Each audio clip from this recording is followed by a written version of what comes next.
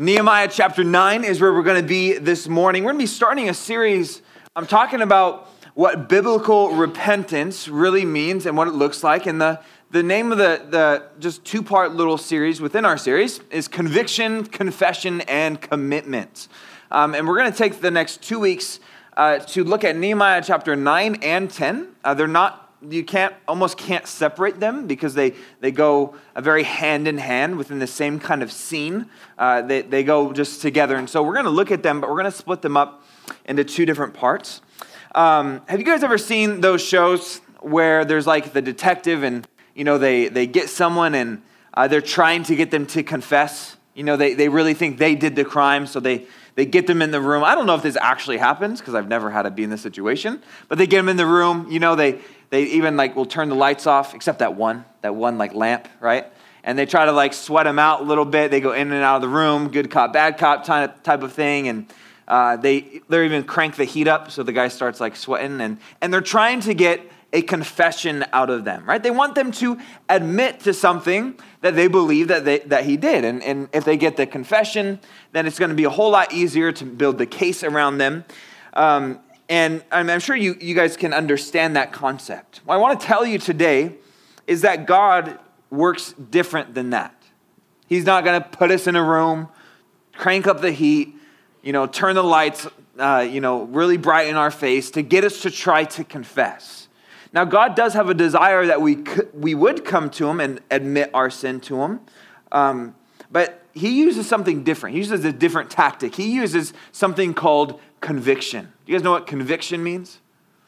Some of you maybe do, some of you don't. What do you guys think? What does conviction mean? Yeah. Yeah, there's some whether bad feelings or guilt that you're doing something or have done something wrong. I think guilt doesn't quite do all of it because when God, he's not trying to guilt trip us, he's trying to show us our error, our way that we've gone off the road. And he uses his Holy Spirit to bring this conviction in us, that moment, and you guys have experienced that moment of, I'm in the wrong here.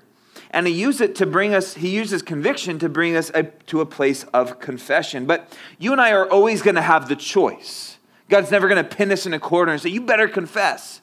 Because God already knows everything, but he wants for us to confess and acknowledge that so that he can begin to work and forgive those things. But when we try to cover our sin, he's unable to give forgiveness. And so as we come to Nehemiah chapter 9, if you were with us a couple weeks ago, we were in Nehemiah chapter 8. We've been going verse by verse and chapter by chapter through this book. And chapter 8 was this awesome chapter where they basically had this little short mini Bible conference. And they really just put God's word at the front and they began to read it and begin to come back to it. And it brought this amazing amount of joy. There's this celebration and worship, and they began to just obey what God had done. And the awesome thing is we come now into Nehemiah chapter 9 and 10, we see that it wasn't like this one-time thing. It wasn't this one time where they're like, let's worship God with everything we have, and then it kind of faded off. It wasn't this overhyped, emotional type event, but we see now that this continues, that this became a part of who the people were, that this couple-day Bible conference type thing that happened turned into almost like a month-long worship service, that God was still doing something, and there was more that he needed to do within the people. And so we're going to see in chapter 9 that there's this transition where the people go from feasting to fasting. They go from conviction to confession. Okay, those are the two kind of things that we'll see today. But let's pray, and we'll read Nehemiah chapter 9, and we'll read verses 1 through 4. Okay, Father, we come before you, and Lord, we admit our need for you. Lord, we acknowledge that we can't do life alone. And so we pray for this time, Lord, that you've set aside for us to hear your word. Lord, I know that each and every person that's in here, you've ordained them to be here. You've chosen and purposed them to be in this place. And so we ask that you would teach us that, Lord, if there's any parts of our hearts that are hard, or maybe we feel tired, or we feel lazy or just apathetic, Lord, would you wake us up by your Spirit right now so we would be attentive to the reading, hearing, and understanding of your word to us. In Jesus' name, amen. All right, Nehemiah chapter 9. You guys there? If you're there, say word. If you're there, say word. There you go. Nehemiah chapter 9. It says this, verses 1 through 4. Okay, that's all we'll kind of look at for this moment's time. It says, now, on the 24th day of this month, so it's still that same month that we looked at in Nehemiah 8, the children of Israel were assembled, meaning they got together, with fasting, in sackcloth, and with dust on their heads. Then those of Israelite lineage, meaning that they were Israelites, separated themselves from all foreigners. And they stood and confessed their sins and the iniquities of their fathers. And they stood up in their place and read from the book of the law of the Lord their God for 1/4 of the day. Anyone know how long 1/4 of the day was? So it's saying day as in the daylight. So it's half of 6. 3. So it's 3 hours. So 1/4 of the day, meaning the daylight. And for another 1/4, they confessed and worshiped the Lord their God. So total of 6 hours. Then, I'm not even going to attempt to read the names today, but Jeshua, Bani, and there's about 8 guys that they stood, the Bible goes on to say that they stood on the stairs, look at verse 4, of the Levites and cried out with a loud voice to the Lord their God. And we'll take a pause here. For the rest of this chapter, from verses 5 through 38, is now their prayer of confession. You see, what's going on here? Well, you see that verse 1, it starts out in saying that they get together and they assemble together, and it describes their attitude in 3 ways. That they were fasting, that they were wearing something called sackcloth, and then they had dust on their heads. Very odd, very weird. Especially now, 2,000 or more than 2,000 years removed from this moment. Looking back on it, it's like, what is going on? Okay, you guys know what fasting is, right? What's fasting? Yeah. Okay. Anyone else want to add anything to that? Yep.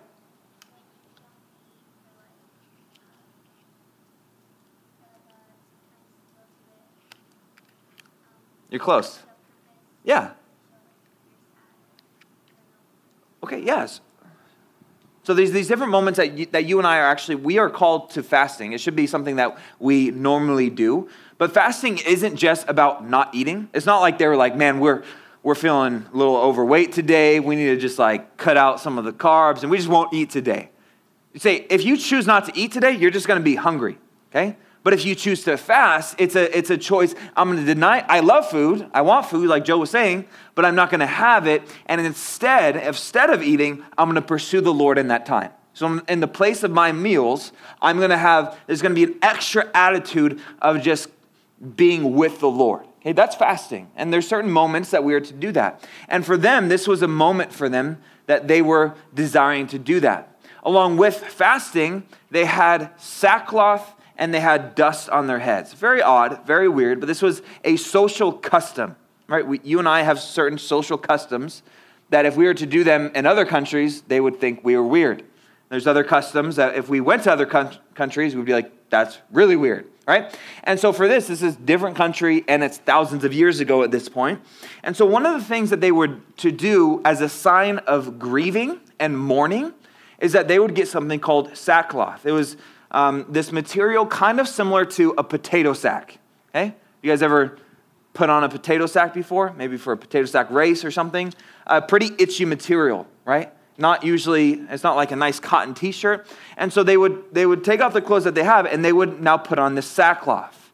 And it was a sign of grieving. And then they would get dust from the earth and kind of put it on their head. You're like, what's going on?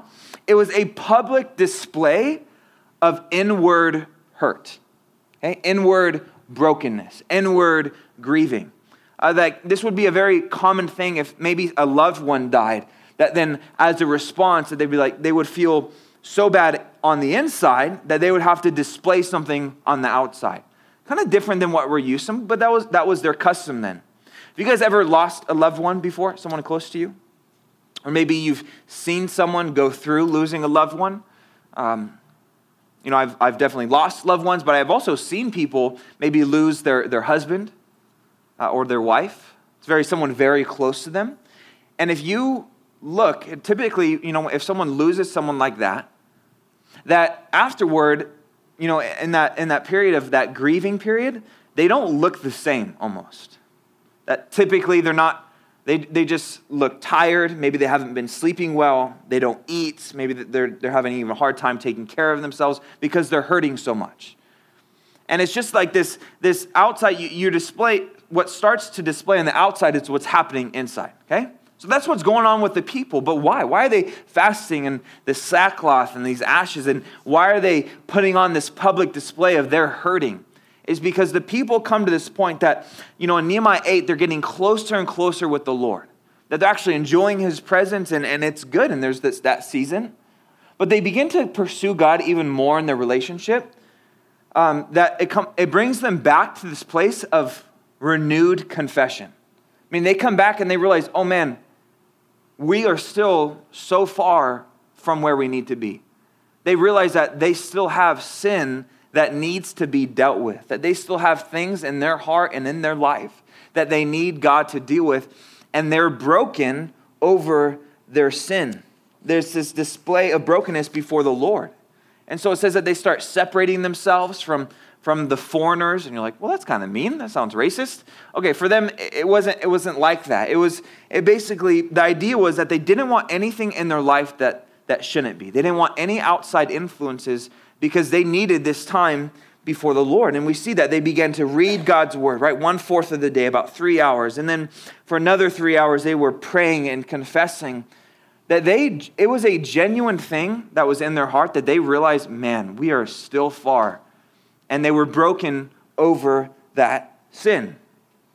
And they began to confess these things or admit these things to God.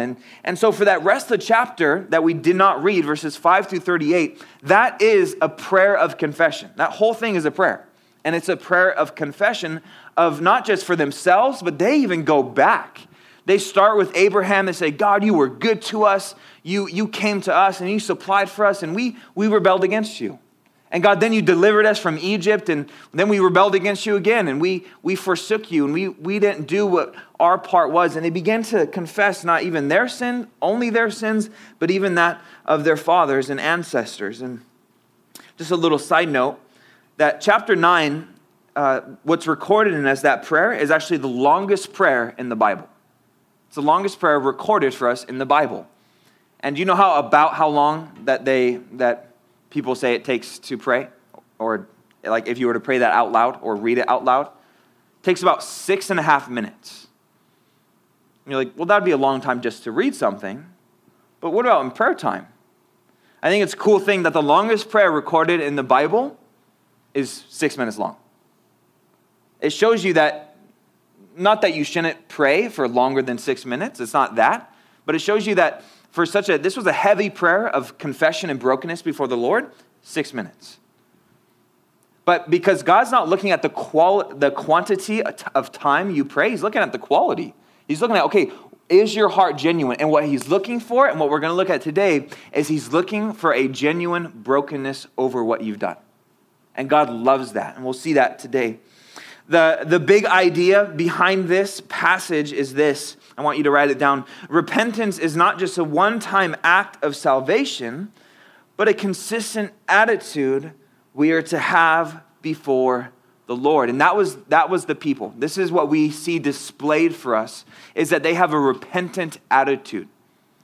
That though we saw that they had confessed their sins and kind of done this and began to obey God's word in chapter 8, that they began to realize for the life of someone who follows God, repentance isn't just that one time that, oh no, I repented 10 years ago.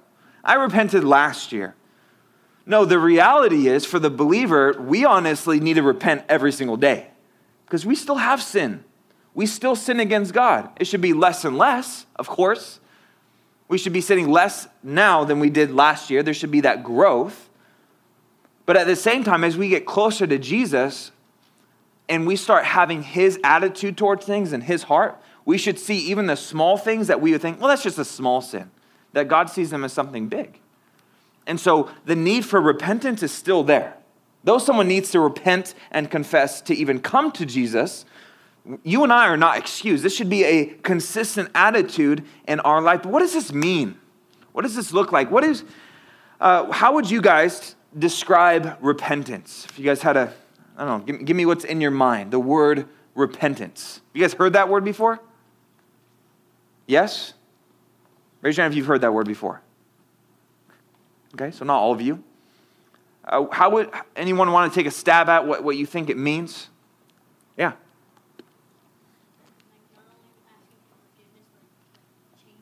It's awesome, man. Yeah, no, that's pretty much right. That's awesome. Yeah. Yep. Turning away from. Yeah, I think both of those are very accurate. And I think because Thomas, you said that there's kind of two parts to it, right? And there are two parts. There's the confession. Okay. So the first part of repentance is confessing, meaning it's the acknowledgement. It's saying, okay, God, I agree with you. It's getting in line with what God sees. It's saying, God, you say this is sin, and I agree with you. I confess this. I admit to this. I acknowledge. Okay? But the second part is a commitment. It's a commitment to change. It's a commitment.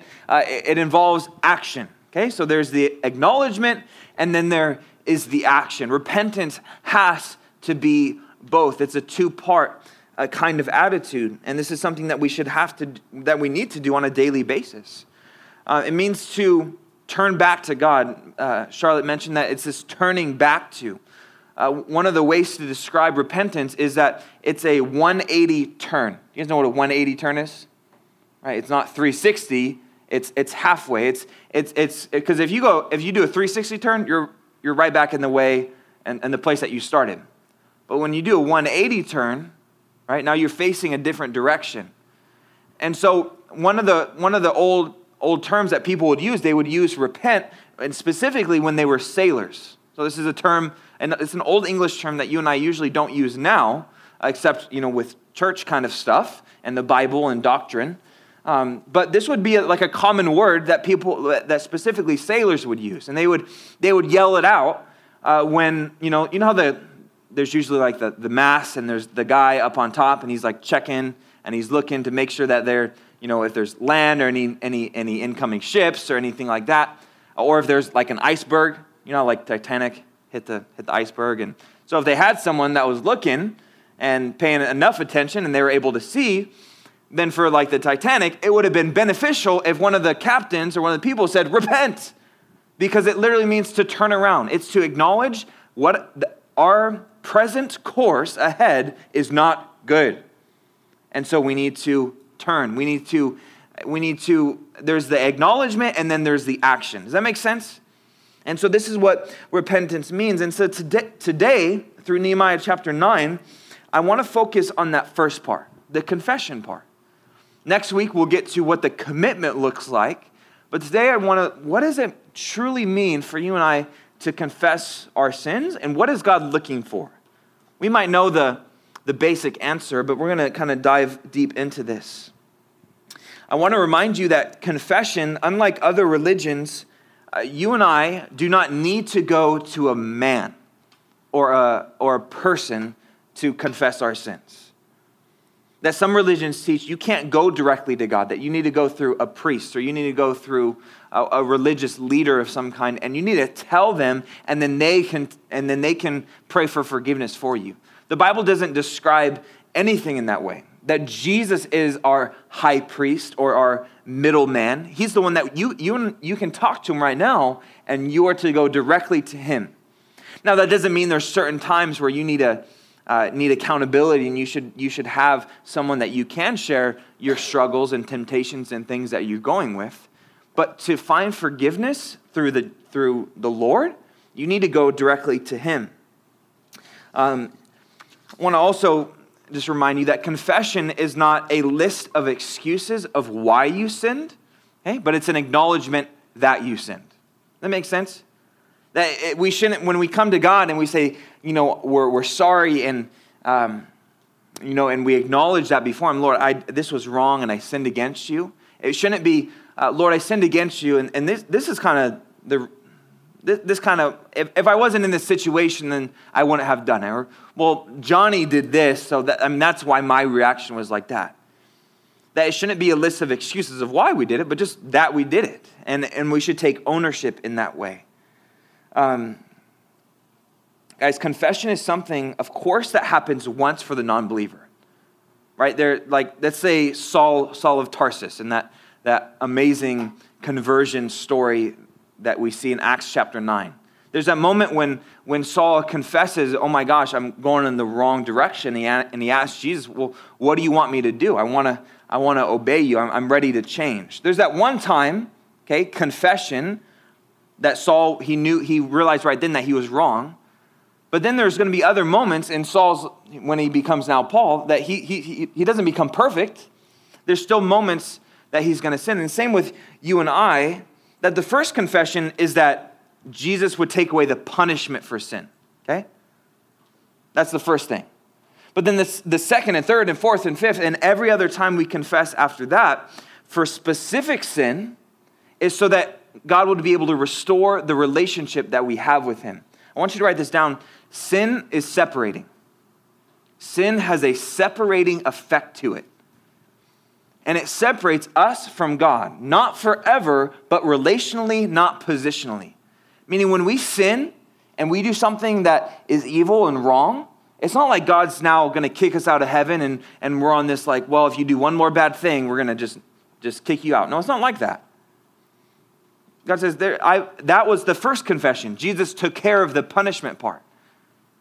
But however, a believer can live a life here separated from God because of their sin, because they have some unconfessed sin that they're not willing to deal with. And so God says, I'm not going to listen to your prayers, and I can't do what I want in your life until you come to this place, this first part of repentance, which is confession. Does that make sense? Proverbs 28:13 is an awesome Old Testament verse in Proverbs that I think describes this so well. It says, he who covers sins will not prosper, but whoever confesses and forsakes them will have mercy. And I think it's awesome because this is the contrast, the confession and the covering. You either are going to do one of either. Sorry, I know I went back. You can go back, Mark. Keep on that verse a little bit longer. It's either or. It's either the covering or the confessing.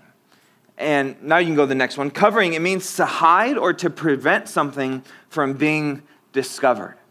And you guys know this because our sin nature does this. I believe this is our first reaction. Our first reaction is to kind of try to cover it up rather than to just fess up to it, right, and confess it. And you guys experience this, I know, at home with your parents. Maybe you're staying up a little bit too late, right? And you're in your bed and you're on your phone or you're doing something, you're staying up just, and you should be asleep. And so your mom slowly opens the door and you quickly act like you're asleep, right? You throw the phone or you do something and you try to cover up what the wrong you are doing, right? Or whatever it might be. It might be a silly example, but you're either doing one of the two. To not confess your sin is to cover them. And the Bible says that if you cover them, you're not going to prosper. Meaning you're not going to advance anywhere in your relationship with God. You're at a standstill. And I believe, unfortunately, there's a lot of believers that they're at a standstill in their relationship with God. That the punishment was dealt with their sin, but now they're not going anywhere in their relationship with God because they're not willing to deal with those things that the Holy Spirit has been bringing them conviction. I wonder if that's any of you today. That you haven't grown in your relationship with God in months or years. And you just had to stand still because you're not willing to acknowledge. You're not willing to just talk to him in that way. And so sin is separated. And so there's this separation of relationship. Because, guys, relationship is always built on honesty and a two-way road. A marriage that when there's unconfessed sin in it, man, there's not going to be any unity or any kind of friendship. If you have some kind of friend and there's things that they're not telling you that they've done against you, then it's just, it's a separating factor. Okay? And same with our relationship with the Lord. We know that that Lord's always going to do by us right, but we don't always do by the Lord right. And so that has to come up to the surface. 1 John 1:9 says, if we confess our sins, he is faithful and just to forgive us our sins and to cleanse us from all unrighteousness. Guys, this verse is for believers. This letter, 1 John, was not written to unbelievers. And so this is for us that, okay, he lays out very clearly, look, you're not going to be perfect. And so when you do sin, go to God. Confess it to him. Talk to him about it. And God's not going to turn you away. It's not like God's forgiveness is off some days and on other days. When you come to him and you're genuine and broken about it, like we were reading, like they were, God's like, yep, I'm going to forgive you. And not only that, he's not only going to forgive you, but he's going to come and he's going to help cleanse you. It's like, okay, now that you've opened that door, I'm going to come in and I'm going to start working on those areas of your life. It's awesome. Thank God that he does that. That he never is like, I don't believe your confession, or, when we're genuine about it. He never gets it wrong. And so we never have to be afraid of being denied by the Lord in that way. You see, forgiveness and restoration is found in confession. And we need to get that relationship right with the Lord. But there is a right way to do it. There is a right way to confess. And we see that with the people here. Remember, they had the sackcloth. They had these different public displays of grieving because of what was going on inside. You see, God wants us to be genuine in our confession. Not just to be sorry, but to be broken. And that's the second part that I want to look at. It's not just confession, but being broken in your confession. I think this is something we often miss. And this is something that God, though, looks for. I think one of the best examples of broken confession, meaning being actually genuine and humble about it before the Lord, I think one of the best displays of that is in Psalm chapter 51. Psalm 51 was written by, anyone want to take a guess? Yeah. David? That was a pretty... Yeah, he writes a lot of them. Psalm 51 is actually a pretty famous psalm for the reason that he wrote this, the one that we're about to read, he wrote this right after his sin got exposed. Remember how David slept with Bathsheba when she was someone else's wife, and then he actually killed her husband, and pretty gnarly sin. This wasn't just he messed up. This was choice, absolutely choosing his sin, and yet we see him exposed by Nathan the prophet. And Psalm 51 is basically his response to God. We get a little insight into David's prayer life here after messing up big time. Everyone say big time. He messed up big time, more than any of you have messed up yet. I don't think any of you have slept with another person's wife or killed anyone. I don't think. But I could be wrong. Psalm 51, verse 3 through 6, and then we'll look at 16 and 17. We're not going to read the whole thing, but notice this. Really dive into these words. David says this, and he's praying to God. We get an insight into his prayer. He says, for I acknowledge, right? Remember that means to confess. I acknowledge my transgressions, and my sin is always before me. Against you, you only have I sinned and done this evil in your sight, that you may be found when you speak and blameless when you judge. Behold, I was brought forth in iniquity, and in sin my mother conceived me. Behold, you desire truth in the inward parts, and in the hidden part you will make me to know wisdom. For you do not desire sacrifice, or else I would give it. You do not delight in burnt offering. The sacrifices of God are a broken spirit, a broken and a contrite heart. These, O God, you will not despise. I hope you can sense David's attitude in there, saying that my sin is always before me. He says, God, against you and you only have I sinned. Though we can't hear his tone, you can read his words and gather that. I love the part where he says of God, he says, you desire truth in my inward parts. This is cool.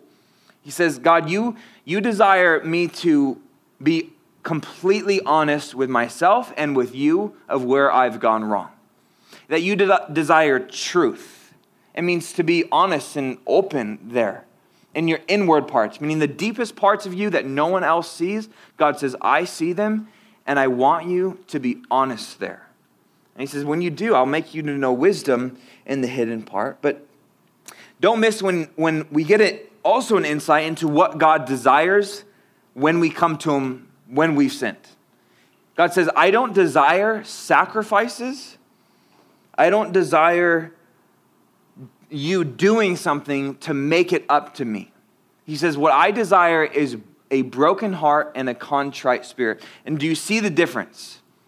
You see, in confession, he doesn't want the commitment yet. He says, no, let's just talk about this. Let's just talk about what's going on now. But sometimes when we come to God in confession, we say, well, I'll read my Bible every day this week. Or we make these commitments without even fully confessing yet. And we try to earn God's forgiveness and favor by something we can do for him. We say, well, I'll give a little extra money in the tithe bag this round, and then we'll be good. God says, no, I don't want your sacrifices. Keep your money, keep your efforts. What I want more than that, he said, I'd rather you keep, not that God doesn't want us to do those things, but he says, I'd rather you keep those things and just have a true, broken and humble heart before me. He says, that I can't despise. The word contrite here, it's a weird word to us. It's foreign, but it means this, feeling and the expression of pain and sorrow for sin.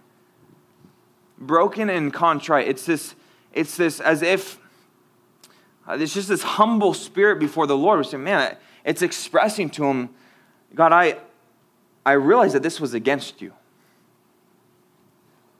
And he says that when we come to him in that way, with that humble attitude, kind of bowed before him, which is not an easy thing to do always, he says he won't despise it.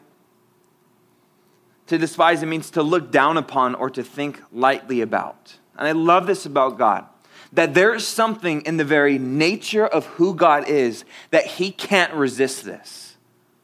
That as much as you've messed up, as much as you sinned, if you come to God with the spirit of a contrite and broken heart before him, he's not going to turn you away.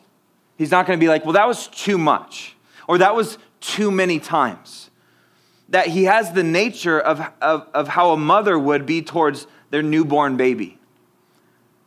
Where a mother with a newborn baby, if the mother sees the baby falling off the bed, what's going to be her reaction? She's going to die for him, right? Or her. That she's going to feel this, it's going to be in her very nature to do that. And for God, it's in his very nature. It's something he can't resist it. He loves that. That's what he's looking for. That's what he's wanting in our confession. He says, he just wants us to be honest and genuine and have some sort of brokenness before him and humility. And God says, I won't despise that. I won't look down upon it. I won't point the finger. I'll simply receive you and I'll forgive you and I'll start to cleanse you. It's awesome. Psalm 34, verse 18 says, the Lord is near to those who have a broken heart and saves such as have a contrite spirit. It means that that's when he can get close to you, is when you're like this. When you're proud, he can't get close to you because it's sin and sin is separating. But when he can get back near to you, close in relationship, is when there's just a genuine humility before him. It's awesome. And you guys know this. You know when your mom makes you say sorry to your sister, but you're not really sorry, right? And there's like this confession of what you've done, but you kind of don't believe it, right? He's like, and your mom says, say sorry. And you're like, sorry. Like, no, mean it. Like, sorry, right? It's like, that was even worse than the first time. See, God doesn't want that. He's not interested in that kind of sorry or that confession. And you guys know the difference between just the surface level, I'm sorry I got caught, and I'm actually genuinely grieved that I offended and actually hurt the heart of God by my actions. You see, God will never make you say sorry because he really desires it to be genuine. not just for getting caught, but for wronging God. Does that make sense? Is that pretty clear what confession is? Any questions on what that is or what that looks like? And that's what God wants. He doesn't want your commitments just yet. Okay, that's the second side of repentance. But as we kind of begin to land the plane, that we have that long prayer, right? I would encourage you that we're not going to read it right now, but it only takes 6.5 minutes to read out loud. But you can go. I want you to go home and look at it. There's some really awesome stuff in there. Again, it's that kind of history from that they say. And so I want to encourage you to go and look at it, but I've kind of summed it up for you. There's basically 3 different things that the people really are proclaiming in this prayer to God. Remember, this is a public prayer, and there's 3 things I want to boil it down because I believe it becomes a model for you and I. I believe it becomes a really good model. Okay, say we get to that place of, I want to confess this before the Lord, but how? Where do I even start in telling him? This model that I think is laid out in how they confess, which you'll have to read on your own, but I'll just kind of sum it up for you. I think it's a really good thing for us to adopt and begin to do in our lives. And the first one is that before they get to what they did, they begin to proclaim who God is. That this is how they start their prayer. If you look at the beginning verses, in verses 5 and 6, they're just saying, they're almost worshiping God and say, God, you alone are God. You are the creator God. You sustain everything. And they just begin to kind of declare who God is. You alone are God. There's no one like you. Later in the prayer, they bring up some of how God is, and they bring up how he's merciful and loving, that he's ready to pardon, that he's slow to anger, abundant in kindness. And this is always a really good way to honestly start out any prayer, is just to get your eyes on God before you get your eyes on what you did. Because by the time you get to what you did, you just have the right perspective of things. And so, number 1, they proclaim who God is. Number 2, they proclaim what God has done. That I was sharing with you guys how they kind of went through this history, how he initiated a relationship with Abraham. He delivered them from Egypt. He guided them and provided them through the wilderness period. And they bring up these different historical points within their people's history. And then they say, God, you gave us 2nd and 3rd and 4th and 5th and 6th and 7th and 8th chances. And God, you were faithful to us, but we kept messing up.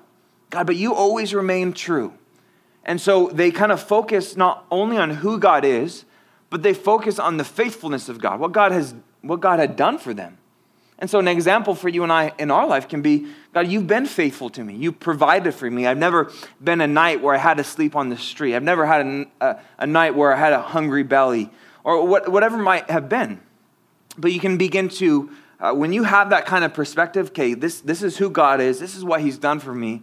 By the time now you get to the 3rd one, you're more willing to just talk to him. And the 3rd one is to proclaim what you have done. And that's what they began to do. They talked about in this prayer how they were stubborn and how their people, they claimed, for themselves the sin of their fathers. And they said how stubborn and how they were hard-hearted against God. They told him, God, we were disobedient to you. And you were right in the things that you did. And they say, basically they come to this conclusion because they were in not an amazing circumstance. So now they have the wall built in Jerusalem. That was not how God originally designed it. They're supposed to have this amazing kingdom. Right? At one time, the kingdom of Israel was the most wealthiest nation on the planet. The power was unmatched. That when Solomon was on the throne, wisdom was unmatched. But now they're barely making it. That they have kingship over them. That they aren't even able to really rule themselves. And they kind of acknowledge, they say, God, where we are is because of us. Where we are is because of our sin. And when you come to that place of confession, that's a good thing to note to God. And to even just for yourself saying, God, I'm not blaming you for anything. I've gotten myself in this sticky situation. But the interesting thing, guys, is that these 3 things, do you think God already knew them? Or do you think he became informed because of their prayer? No, he already knew them. He knew, of course, God knows who he is. Okay? God knows what he's done. And God actually already knew what the people had done. And so you might say, well, what's the purpose? What's the purpose of this prayer and confession? It's the purpose for you. It's not about informing God, but it's acknowledging and admitting this place. It's for your own heart. And this is the great model of prayer of confession in this order. It's God is, God did, and then I did. And this is that first half of repentance. Okay? Next week, we'll look at the second half of okay, now that you've confessed that and you're right with God, what are you going to commit? What are you going to do? What's the action for that? And so I believe, just because this is God's word and he works to his word, he says he does, that for some of you, this has been convicting. That there's maybe some hidden things in your life that are unconfessed between you and God. And I don't know what those things are. It's not like your mom came to me before service and was like, hey, make sure you talk about this because this is going on. I don't know. I mean, I know some of you a little bit, but for the most part, I'm not with you every day, but God is. And are there some things in your life that you're separated to him by? Is there a halt? Is there a stopping point in your relationship with him because you're simply unwilling to bend your knee to him? You're unwilling to acknowledge. Well, today, the awesome thing is that God has his arms wide open and that he says, come. And especially if you're a believer, you're already his son and daughter. He's just, the punishment has actually already been taken care of. There's no punishment. And so when you come to him, it's just to be able to get in right relationship so he can work on you again. It's all win and no loss. And so I want to encourage you to get right with him today. But I had this verse that was just on my heart that I wanted to share with you, and it's Hosea chapter 10, verse 12. It doesn't have to do necessarily with confession, but it does have to do with, I think, can be the state of our heart sometimes. The Bible says that we are to sow for ourselves righteousness, reap in mercy, break up your fallow ground, for it is time to seek the Lord till he comes and rains righteousness on you. And for some of you, it's time. It's time to break up the fallow ground. Do you guys know what fallow ground is? If you do not, you can take a peek at the picture before. That is fallow ground. Maybe you've seen it in the desert. It is hard ground where on the surface it's cracked, dry, no moisture. You couldn't, right? If you try to pot a plant there or pot a plant. What am I saying? If you tried to plant a plant right there, it would not work, right? It's not good. And some of you, this is how your heart looks before God, that you're hard before him. So I want to encourage you. The Bible says that we're to break some of that up ourselves so that God can come in and work. Worship team, you can come out. I want to share with you just one last quote by the guy's name is Alan Redpath. He's an old-time preacher, but he said this once. He says, I believe God is more ready to forgive the sins of his people than a mother is to snatch a little child out of the fire. But the sin God never forgives is the sin we will not confess. Do you guys want to know the one sin that God won't forgive? It's that. There's only one sin that he can't forgive, and it's the sin of unconfession. Now, I want to encourage you, if you are a believer, some of those religions that I talked about, some of them believe if you had some unconfessed sin in your life when you die, then you won't be in heaven. It's not true. There could be right now, maybe you have unconfessed sin and you die of a heart attack. You'd still be in heaven if you're his child. He doesn't work like that. But right now, you're missing out on the blessings that God has. Now, if you are a believer, if you are not a believer here today, you have reason to worry. And you need to confess your sin. And you need someone to take those away. Or else you're going to have to pay for them in all of eternity yourself. The awesome thing is that Jesus offers. He says, I'll take it for you. You just have to come to me. You have to bend your knee to me. You have to humble yourself. Remember, that's always what God is looking for. Make sense? All right. Father, we come before you and we thank you that you do give us so many chances. Lord, that we can never exhaust your forgiveness. That we can never do something so bad that you remove our salvation. That the blood of Jesus is capable, powerful enough to cover a multitude of sins. And so we thank you that that when we do come to you and we can just be honest with you, that you don't shame us, that you don't point your finger at us, but you forgive us and you cleanse us. God, you're a good God. And so, Lord, we agree with David in Psalm 51 when he says, search me, O God, know my heart, try me, and see if there's any wicked way in me. Lord, sometimes we're so sinful that our sin covers our other sin. Lord, I just pray that you would just tear all that out and that you would search us today. And if there's a part of our heart where we think we're okay with you, but you think differently, or that you would deal with us as your children right now as we worship you. And so we pray all these things in Jesus' name. Amen.